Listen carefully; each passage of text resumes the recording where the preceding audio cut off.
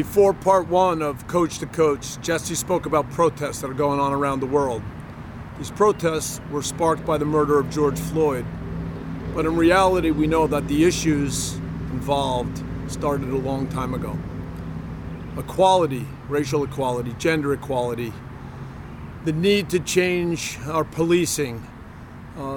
These are all issues that require our attention right now. LAFC was built from the ground up. We had people inside the organization long before there was a team, long before there was a coach, that went out into each neighborhood and met with leaders, community leaders, neighborhood leaders, church leaders, to make sure that our club represented what they're all about. In these important times, we need to make sure that these grassroots efforts are stronger than ever. We need to make sure that we listen, that we educate, and that we find ways for change. Jesse spoke about voter registration. That's an area where certainly inside our communities we can make a difference. In Los Angeles, two of the greatest voices in the last weeks have spoken loud and clear. Kareem Abdul-Jabbar and Lisa Leslie. Their thoughts, their ideas fit so well with everything that LAFC wants to be about. And I hope that as you watch part two of Coach to Coach, you also think about the kind of discussions that you can be part of to bring reform and make sure that we are all working in the right way together. Thank you. Let's get a little bit into football. Okay. Details. You know, there are things that LAFC does that would fit with things that Red Bull Salzburg does, right? You know, for that matter, you said it earlier, there were things that the national team did that would fit, you know? So I think we've always had ideas of now, look, let's take a detail for a second. With the national team, we used to talk about the importance of closing down and how the best way to win the ball was through interceptions. And now how interceptions could be used in a way in transition that really made a difference. If I understand some of the Red Bull words, you'll talk sometimes about forechecking in terms of being really aggressive in those moments of intercepting. Yeah. Do I have that right, or? Yeah. I mean, there's, in the different phases of the games, there's different things that we have to try to incorporate into what we're trying to do when we're pressing or counter pressing, or, and then, at any moment we have the ball, we're almost talking about three areas. So there's the area immediately around the ball. There's the area that's more like 10 to 30 meters around the ball. And then there's the area that's a little bit more. There's principles of timing of attacking the ball.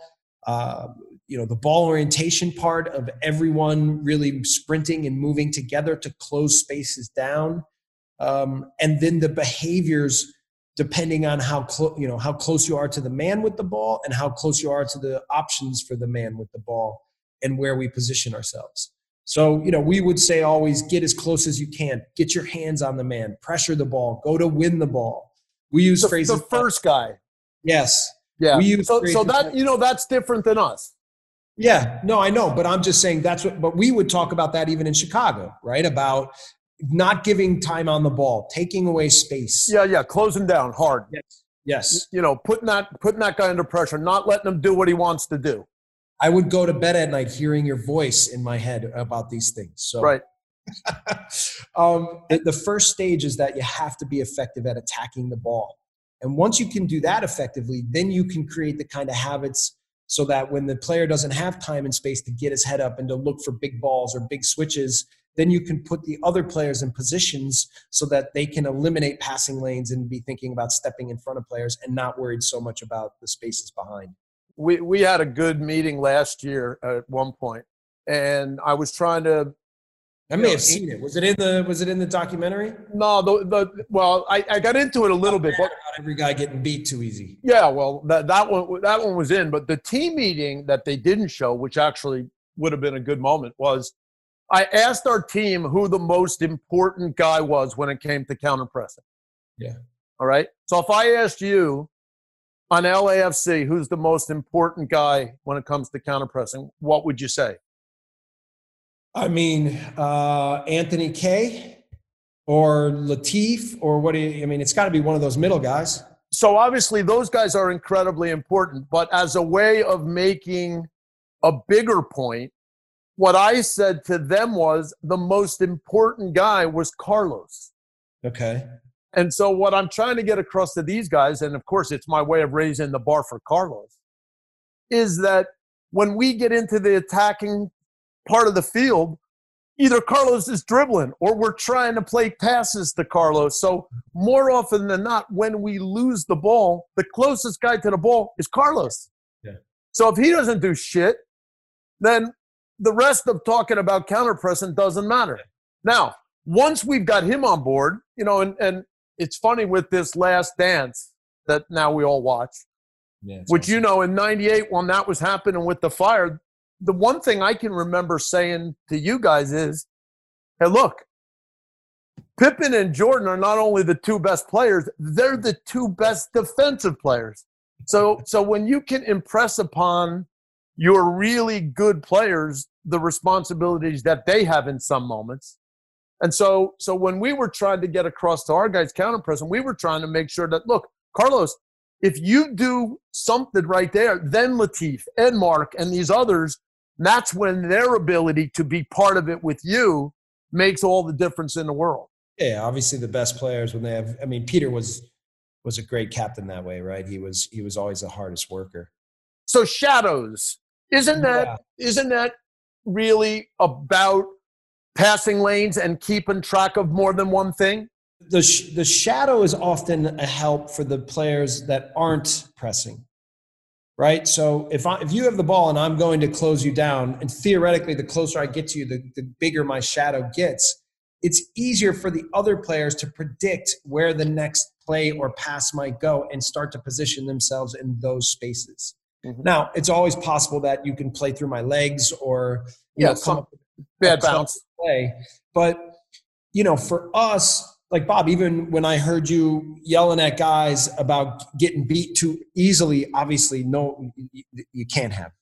Your best pressing players have to be your attacking players, right? I mean, because that's the way you're rewarded the most in scoring goals is from pressing is when you're winning the most balls up the field. They're around the ball. The thing that we do or focus on constantly is that it's not just the first guy, but that everybody comes with. And we want the guy who goes and attacks the ball to take risks and try to win it, but trust that if he gets beat, that we're all coming with him, right? That's a big piece of the puzzle it's like I had some coach ask me like, okay, how do you create trust in the team and belief that I said, it's not, when you're saying how do you create the buy-in, for me, the buy-in isn't about the mental part of wanting to play that way. It's the details of making sure that the support system is what it needs to be so that the players feel freedom and feel stronger by the connection with each other. And that's listen, Bob, this is with the ball, without the ball, defensive transition, offensive transition, set pieces, whatever you do, the more clear the plan is, then the more able they are to go aggressively and execute, right? So look, we do all sorts of things that work on reaction. Look, the one thing that we would do that I imagine is different is this one goes back a long ways for me. When we were at Princeton and we changed the way we played, part of it was that, like many people at that time, I think Ralph Rangnick falls into it. Jurgen Klopp talks about Wolfgang Frank. We were all influenced by Milan, okay? Mm-hmm. Because before that, so much of the football detail was one-to-one, was man-to-man, right? Individual duel. And now you saw something that was more collective, all right? And so what I always thought, going back to Princeton, was, well, we're pretty good at this, passing the ball, moving the ball. But when we play Dartmouth, they don't care about that. They're more direct. They play forward. So I would try to say to you guys, how can we keep the things we're good at, but be better at the things that they're good at, right? And so in some ways, with every team I've worked with, I always have some bar that, at that point, it could have been between the old AC Milan and the dream team Barcelona. Like for your team, where does the bar go? When I was in Norway, we would constantly talk about, okay, there's Barcelona and there's Dortmund, right? What are some of the things Barcelona is good at? Well, can some of those things fit in with us? But what about the things Dortmund's good at? So we would have some parts of some days where our training would be a little bit more about how the ball moves and the way we receive and how do you find space and where are we positioned so that we can control the game and we can play side to side. But then we would have other days in training where now we make things more narrow, it's more vertical, where it's much more about going forward fast. And then what we would try to do is say, okay, how can we become as good as possible in a game as being both of those things? It's a good challenge because in some moments you're asking players to say, you know what? Come on, let's go. And we're pretty good at attacking quickly and making chances. But in other moments then saying, you know what, this time it's not the right moment. That is a little bit of what we've tried to do, where we want to go fast and be vertical and be narrow. But in other moments we say, okay, it didn't work. And now we've got to have a little bit more control until we can create the next advantage. There's so many similarities and there's just subtle little things. I mean, for us, we really hone in on these reactions of what we do when we win the ball, what we do when we lose the ball. And, again, the first step in my idea of this kind of football was working with the U.S. national team. And listen, we did versions of this in Chicago too, but with the U.S. national team, we had to do that. We had to be. Of course.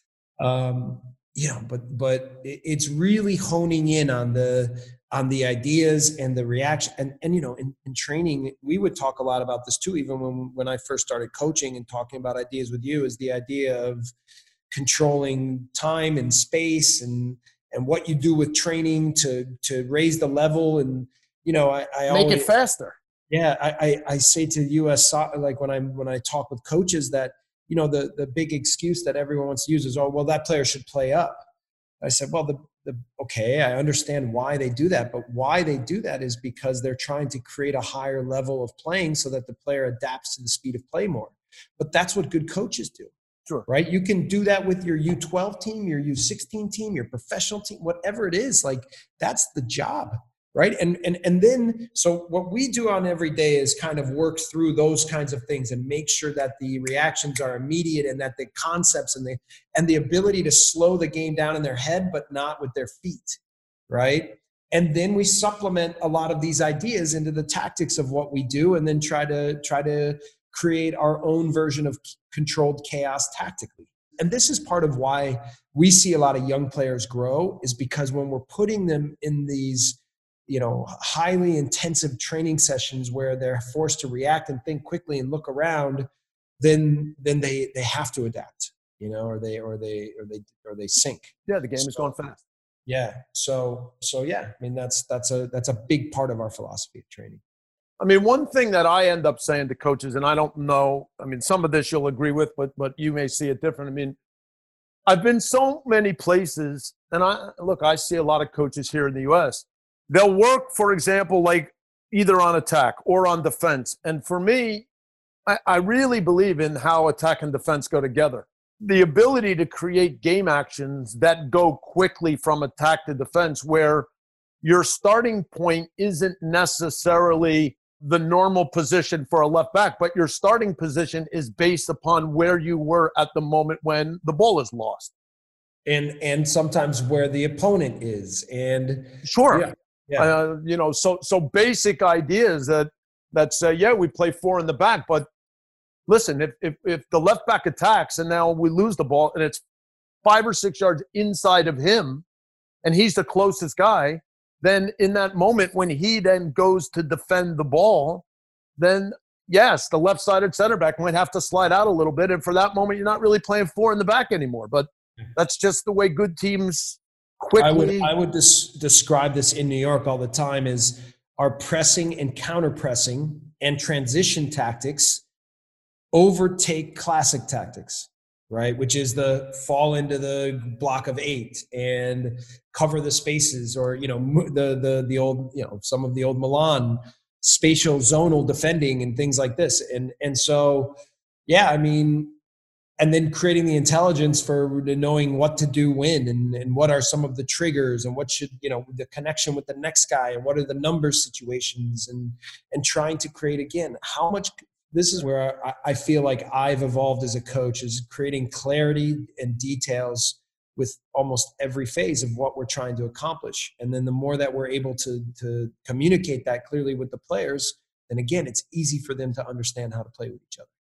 If we're going to play 7-on-7 some days narrow, then it might be that I still have a back three and one midfielder and the 3 attackers, so that the relationship of the left back and the left attacker, and the relationship of the right back and the right attacker, and the front 3 still operating together when we lose the ball, and what they do. So you can create a game that now creates the kind of actions that you think you are trying to make happen in the game. And then at the end of training, you see how many good ones did we create through training. How much video are you doing? Games, training? How much, on a weekly basis, daily basis? How much video for the entire team, not individually? A normal week for us is normally, if we play Saturday, Sunday's off. And then on Monday, when they come in, we would do a quick video review for the team of the game. How long? 30 minutes. And then what we do is, we take everybody on the field that day. And we have a way to start up training where even the guys that have played on Saturday start up, and we do a little, we call it shadow, but it's not really shadow because it's 2 teams against each other, but it's completely controlled. It's, in a way, it's a rehearsal of some of our ideas. Yeah. Where instead of going fast, it's actually designed to go slow, so that the pictures of certain things are very obvious.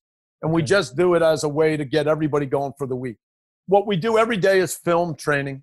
Our video guy does it with a drone. It's quite good. Oh, yeah. And so what we're able to do then is normally before the staff goes home, we're looking at training from that day, and we're starting to identify things that we think are good to show players. Yeah.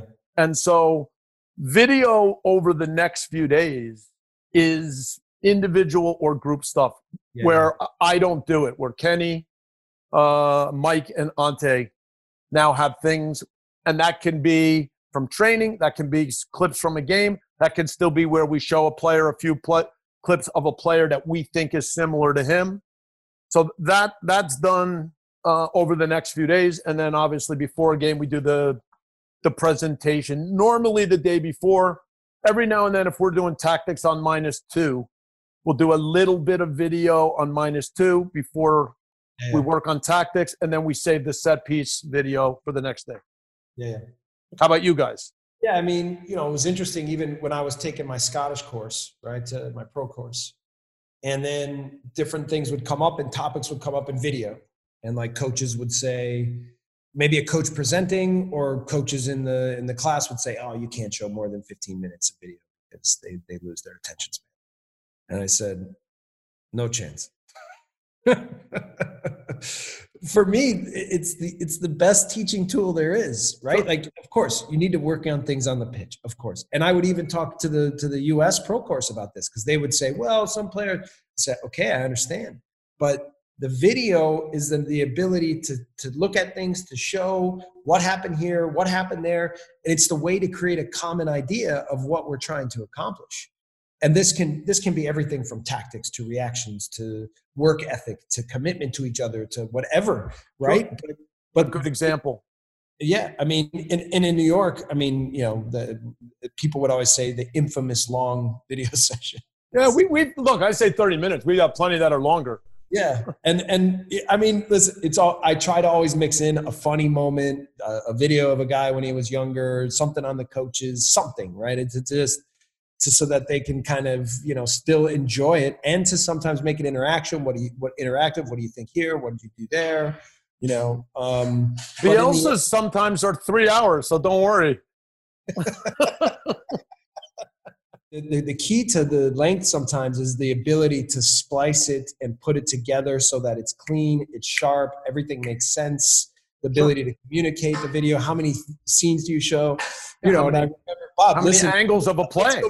Let's go back to, you know, back in Chicago when you had the VHS and then you had like 6 times, right? It would be like, okay, 22, 24. And then we would have to zip through it and go and then stop at this time and then watch together on a small screen and look at the details. But then I did edits, and then look, eventually with the national team, I had the portable DVD player. Yeah. And I mean, you know, the buttons were worn out.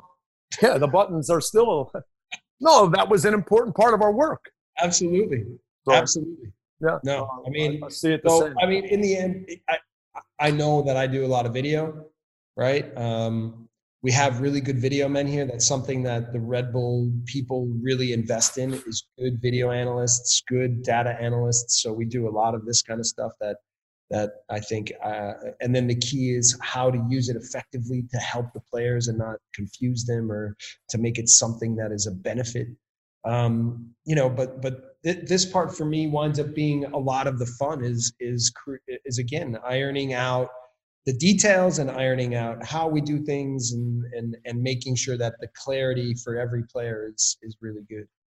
I mean, again, it goes hand in hand. If you create game training sessions that have really good game actions, then even the part where you are going through training at the end of every day for all of our staff is really enjoyable.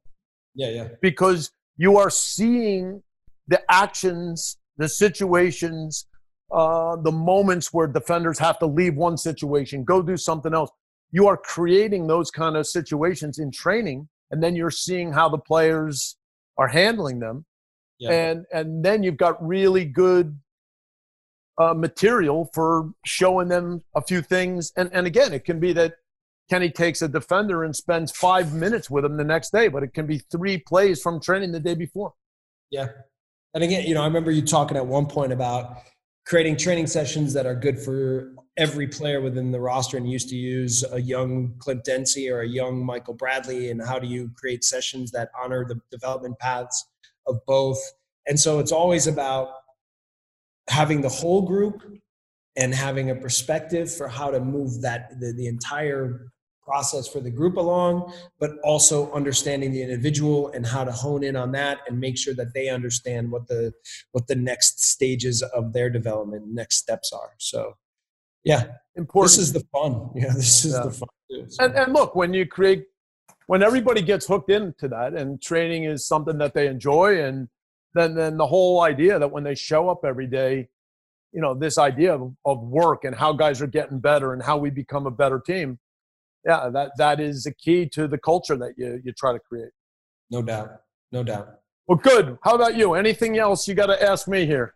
The only thing I was going to ask is a little bit about, you know, so listen, I've watched about how you've done different rotations with your outside backs and outside midfielders, and how you've, you know, done some things with the ball, how then that puts you in place to do some things for counter pressing. I mean, you know, obviously I've seen some different teams do this, and you know, maybe take along your, you know, I mean, one of the things that I have been really impressed with, even watching now LAFC, and even over the 2 years with LAFC, is your greatest quality, I think, has been to evolve as a coach and evolve with the game. Take me behind why you felt that specific tactical thing was going to be important for you, or this group. Again, if we go back to the national team, right?